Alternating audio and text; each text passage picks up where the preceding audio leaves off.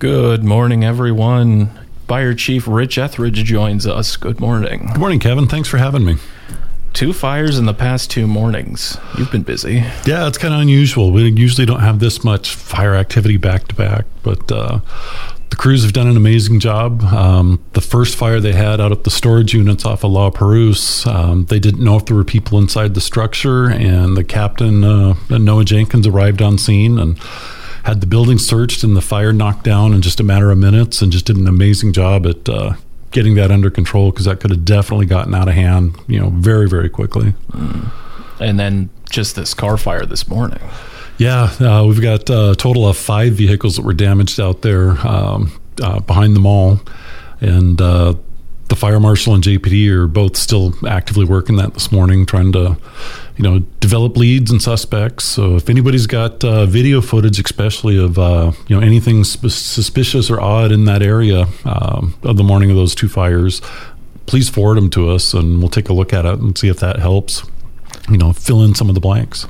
Has tips helped you in filling blanks before? Yeah, all the time. We get, just random, home video footage or Ring cameras, things like that. Those help out tremendously. And it doesn't even have to be immediately in that, area able to see the fire. Sometimes seeing vehicles leaving the area that coincide with the time of the fire, that could help develop, putting suspects, in the area, and gives the police department something to work with, and just trying to narrow down people and time frames. Very good. And we spoke with the fire marshal this morning, and he had said the fire for the car fire had occurred at 5 a.m. this morning. We have the details up on our website. So Rich, hopefully you'll have some time for National Night Out tonight. Yeah, the fire marshal's actually the one coordinating it for the fire department. So he's got his hands full with 2 fires and National Night Out tonight. So he's going to be tired by tomorrow. Well, what do you think of the event? It's a fantastic event. Typically, when we're meeting, the citizens of Juneau, it's typically they've called us with either some kind of, complaint, their neighbors are burning, or there's some kind of an emergency going on. So it's really nice to be able to go meet people in a casual setting and answer questions, because the fire department's an extremely complex organization that does a lot of different things in the community. And there's questions out in the community that, it's just great to be able to answer them and let people know what it is that, what their services are that they're paying for. Well, sir, you've ever been posed a interesting or question that made you pause for a moment during one of these events, or just from the community? Some of it, is like, how did the fire service boundaries get drawn? And, that happened so long before for my time. I'm not sure the history of how they got to where they are. We know where they're at, and it's based off of tax rates. But, who decided to draw the line in those specific areas? That was one of the questions that I didn't have an immediate answer for. Mm. And then there's all the different stations. Yeah, we've got 5 separate stations and a training center. 2 of the stations are staffed 24/7. The Ock Bay station right now has our mobile integrated health program based out of it. So there's somebody out there during business hours. And then we have 2 volunteer stations that right now don't have people living in them, both in Douglas and Lynn Canal. Mm-hmm. And when we were chatting once, you'd said Lynn Canal isn't all that much used, is it? No, there's not a tremendous amount of fires that occur out in that district. They do see very significant car accidents out there. And there's some car fires out there too. Yeah, sometimes. A few car fires. But, the people that live in that area know that, it's a long time to get a fire response to their house. And so I think they're extra cautious with, paying attention to heat sources and servicing equipment and stuff like that, because they do know they're going to be on their own for quite a while, and waiting for volunteer forces and the folks from Glacier Station to get out that direction. And they probably see the most action, right? Yeah, Glacier Station and the downtown station, they're pretty comparable. Out at Glacier Station, the responses are a lot longer, because the stations over by the airport, and the bulk of the population's a few miles away in the valley and in Lemon Creek. So, and they also cover the Ock Bay, so they got a lot longer distances to run. Whereas downtown, they've got short distances, but they've got, a lot more people because of the tourism and, the legislature being in town and things like that. So, in your opinion, is there something that can be done to improve this configuration? The biggest thing that I'd like to see someday is a fire station in the Lemon Creek area. That's a very high utilized area, and the station over by the airport is the primary response station. So it takes a little bit of time to get back into some of those housing developments. And on the airport, we wanted to know your thoughts on that recent full-scale drill conducted, I believe, last month. Yeah, it's always a good challenge. Since we only do them every 3 years, we have new people in positions every time, so it's always a learning experience. We always have areas that we realize, oh shoot, we need to practice on that more. That we don't get a lot of large mass casualty incidents, so like triaging people, practicing that and realizing it does take a little bit longer than you realize at times. But overall, the department performed well. They had a little delay in getting the fire out, and that's because they were just using water versus the foam that they typically use. And the reason for that is just to avoid putting contaminants into the ground for a training event. So so it was one of those things that we knew going into it that it was going to be harder to put the fire out than using the tools that they would normally use for that. So the information, you have the fire being extinguished with the water. You've taken that down, right? That's a takeaway. Yeah, absolutely. And then the amount of time it took for the volunteers to be triaged. Yeah, triage usually takes a little bit longer than we expect. When you have 60 to 80 people, somebody has to go up to them and assess some real quick vital signs and make a determination, how seriously are they hurt or injured, and they categorize them. And a green is a walking wounded, a yellow is they're injured but they're going to be okay, like a broken arm or something like that. And if they're a red, they're having a significant medical. They're the people that are going to die if something's not done with them. And then the black category is people that are already deceased or will be deceased within minutes. And so there's some differences between this drill and a couple differences between this drill and the real thing, is there? Absolutely. In the drill, there's moulage and there's a little bit of stress, but not like when you actually have somebody sitting there, bleeding and screaming and hurting. When you have an actual injury, it does amp up the stress level a little bit. So, it's really hard to kind of artificially create that stress load, especially for people that have done the drill a few times, that they kind of know the routine of how the process works. So, there are some participants who were taking a lot of fun with the makeup, though. Oh, absolutely. That's always a blast. Adds to the realism, or at least tries to. Yeah, it was unfortunate that we ended the drill at the point we did. It would have been nice to allow the EMTs to treat some of those injuries that people had, and give them another half hour, 45 minutes, actually splinting things and checking cardiac stuff and doing some of those more advanced treatments out in the field. But we had time constraints, and there was a lot of people involved, so doing those drills is extremely expensive. Yeah, I heard there were several agencies. Yeah, JPD ends up playing, TSA ends up with the role, the dispatch center, they're trying to run the day-to-day emergencies and deal with our radio traffic from the drill. Trying to think of who else, the Air National Guard, the Civil Air Patrol. So yeah, you get a lot of different groups that participate in there. Well, this only happens every so often. Yeah, every 3 years we're required to do those. Well, as a reporter, it was my first to report on, so it was an interesting experience, that's for sure, especially since there was a real fire just before it. Absolutely. And the last drill we had prior to this one, they actually had a group of Boy Scouts that fell into the Mendenhall River, so we were doing a rescue at the time that the drill was supposed to start. So jeez. There was a little confusion. Is this part of the drill, or is this a real life call? So but it's pretty easy to sort it out quick and be able to respond. But Yeah, what are the chances? Oh yeah, the chaos of Juneau never takes a pause for training opportunities. There's always something going on. Well, we'll have more with Rich after the break. Stay tuned.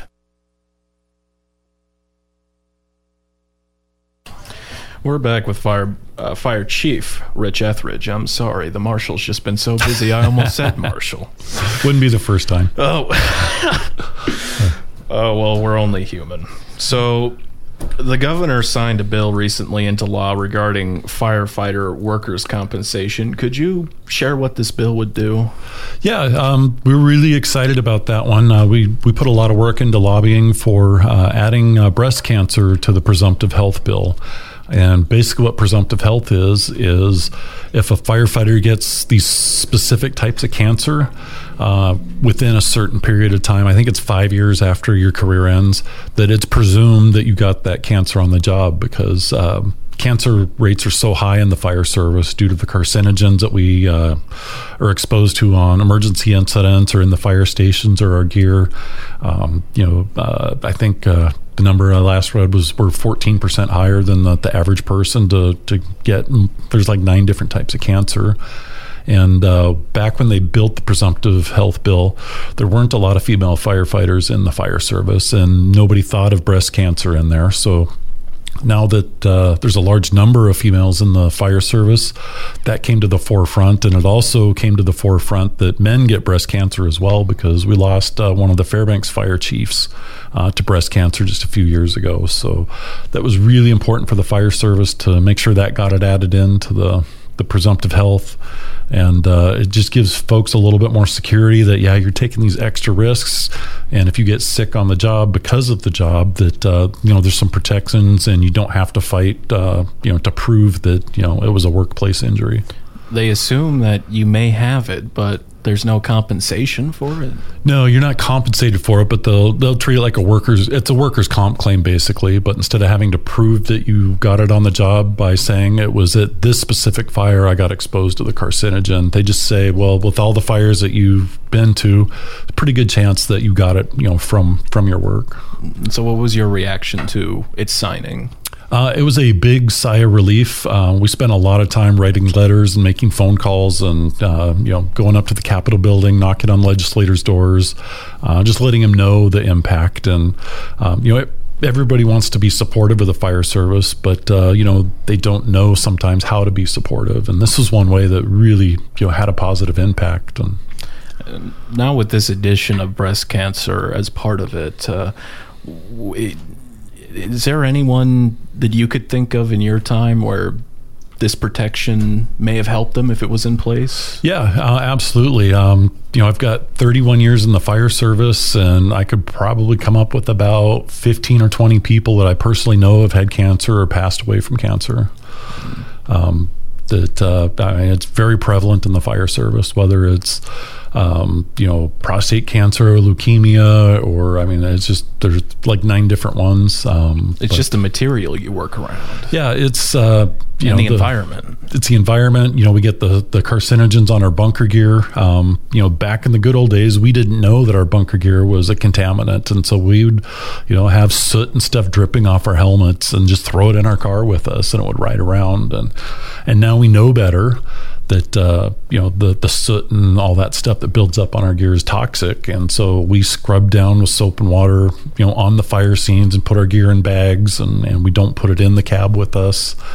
We wash the hoods and the gloves and all the small gear, any place that gets exposed to smoke. That gets washed or wiped down with wipes on scene, just to reduce those exposures as much as possible. Just like what we're learning with PFAS. Exactly, just like PFAS. Yeah. Our fire stations, for years, we had no ventilation systems out where the apparatus are. You just figured that, the door's open, it'll let the exhaust out. But we learned several years ago that the exhaust from those was actually putting carcinogens into our buildings and putting it all over the surfaces. So we were constantly touching that type of stuff. They're such big engines too. Yeah, they're 500 horsepower diesel engines, and but now we have ventilation systems in the fire stations to prevent that type of stuff. And the engines are so much more efficient and cleaner burning that it greatly reduces it. So we're constantly looking for ways to reduce that risk. But it's the job, and we can't, have zero risk, but we can reduce it at every chance that we can. I wonder if they'll come up with an electric fire engine. They actually do have them, and they're starting to pop up. They're about $1.5 million. So there's like LA's got one. I think there's one in Florida, but some of the metropolises are really starting to pick up a few of them. The technology's still pretty young. I think an electric fire engine would work great in like our downtown district, but out in the valley where it has longer response times, maybe not so much. But it'll be really interesting to see where that technology goes in the next 4 or 5 years. Well, coming to now, I saw some of the photos for that new fire ladder truck you've got. How excited are you? We're really excited about it. It's a pretty truck. We've got good color combinations on it, and it's set up real similar to the fire engine, so it'll help reduce some of the training. But it's definitely a state-of-the-art piece of equipment, and it's going to be a lot of fun to work with and to learn its capacity and how best we can use it in town. And we were chatting a little bit beforehand. You found a newspaper clipping of when we got an engine? Yeah, we found there was a snorkel ladder truck that we got back in the 1960s, and the newspaper article said that we paid $56,000 for it back then, and as compared to the it's $1.1 million today for a similar comparable type truck. And half of the features. Oh yeah, they were so rudimentary. Back then, you had to be very precise about just trying to put the ladder back, down and back on the bed, whereas now is you can push a button and it's going to line things up for you, and it reduces the risk of breaking the equipment or hurting someone. It's got safety features in it so that there's very little chance of dumping people out of the bucket, whereas back then that was a very real possibility to hit things. They've got collision avoidance type stuff, so you're not going to crash into like a telephone pole or power lines moving the bucket around. Well, the stickers on it, it's red and it's on wheels. When will it be on wheels here on Egan? We're anticipating by the end of August. It made it from Appleton, Wisconsin. It's in Tacoma right now, so the dealer is going through it to check and make sure everything works to their standards, and if there's any thing that the factory missed, that they'll take care of it there before it comes up to Juneau. We'll probably have it in the building for probably 3-4 weeks, just kind of outfitting it and studying, and then the factory reps will come up and spend several days with us and going through all the features to make sure that we're extremely competent before we put it out on the road. Very good. So recently I had saw that you have a retirement in your department. You want to talk about that? Sure. One of our longtime firefighter paramedics, Paul Kelly, just retired this weekend. Saturday was his last shift, and he's one of those paramedics that's super well known around town because he not only took care of the patients, really, really well, but he took care of the family members, and he did it. He wasn't always the most serious person. He always had a sense of humor and tried to lighten the mood and make people realize that, things aren't as bad as they seem right now, and just took great care of the community. And so he's leaving some really big shoes to fill. So 20 years of service, and Paul Kelly's going to enjoy his retirement now.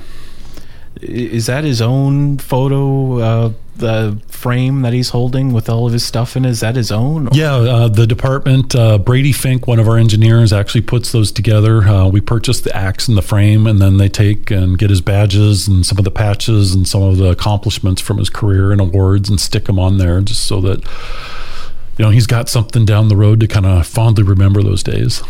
Well, you'll need to find a replacement, I suppose. Yeah, we'll be advertising for a paramedic again here fairly soon. So the ads should start going out probably within the next week and a half to 2 weeks. And if anyone else wanted to join you guys, where would they need to go? They can go to our website. They can stop in the front office. They can shoot us a message on Facebook.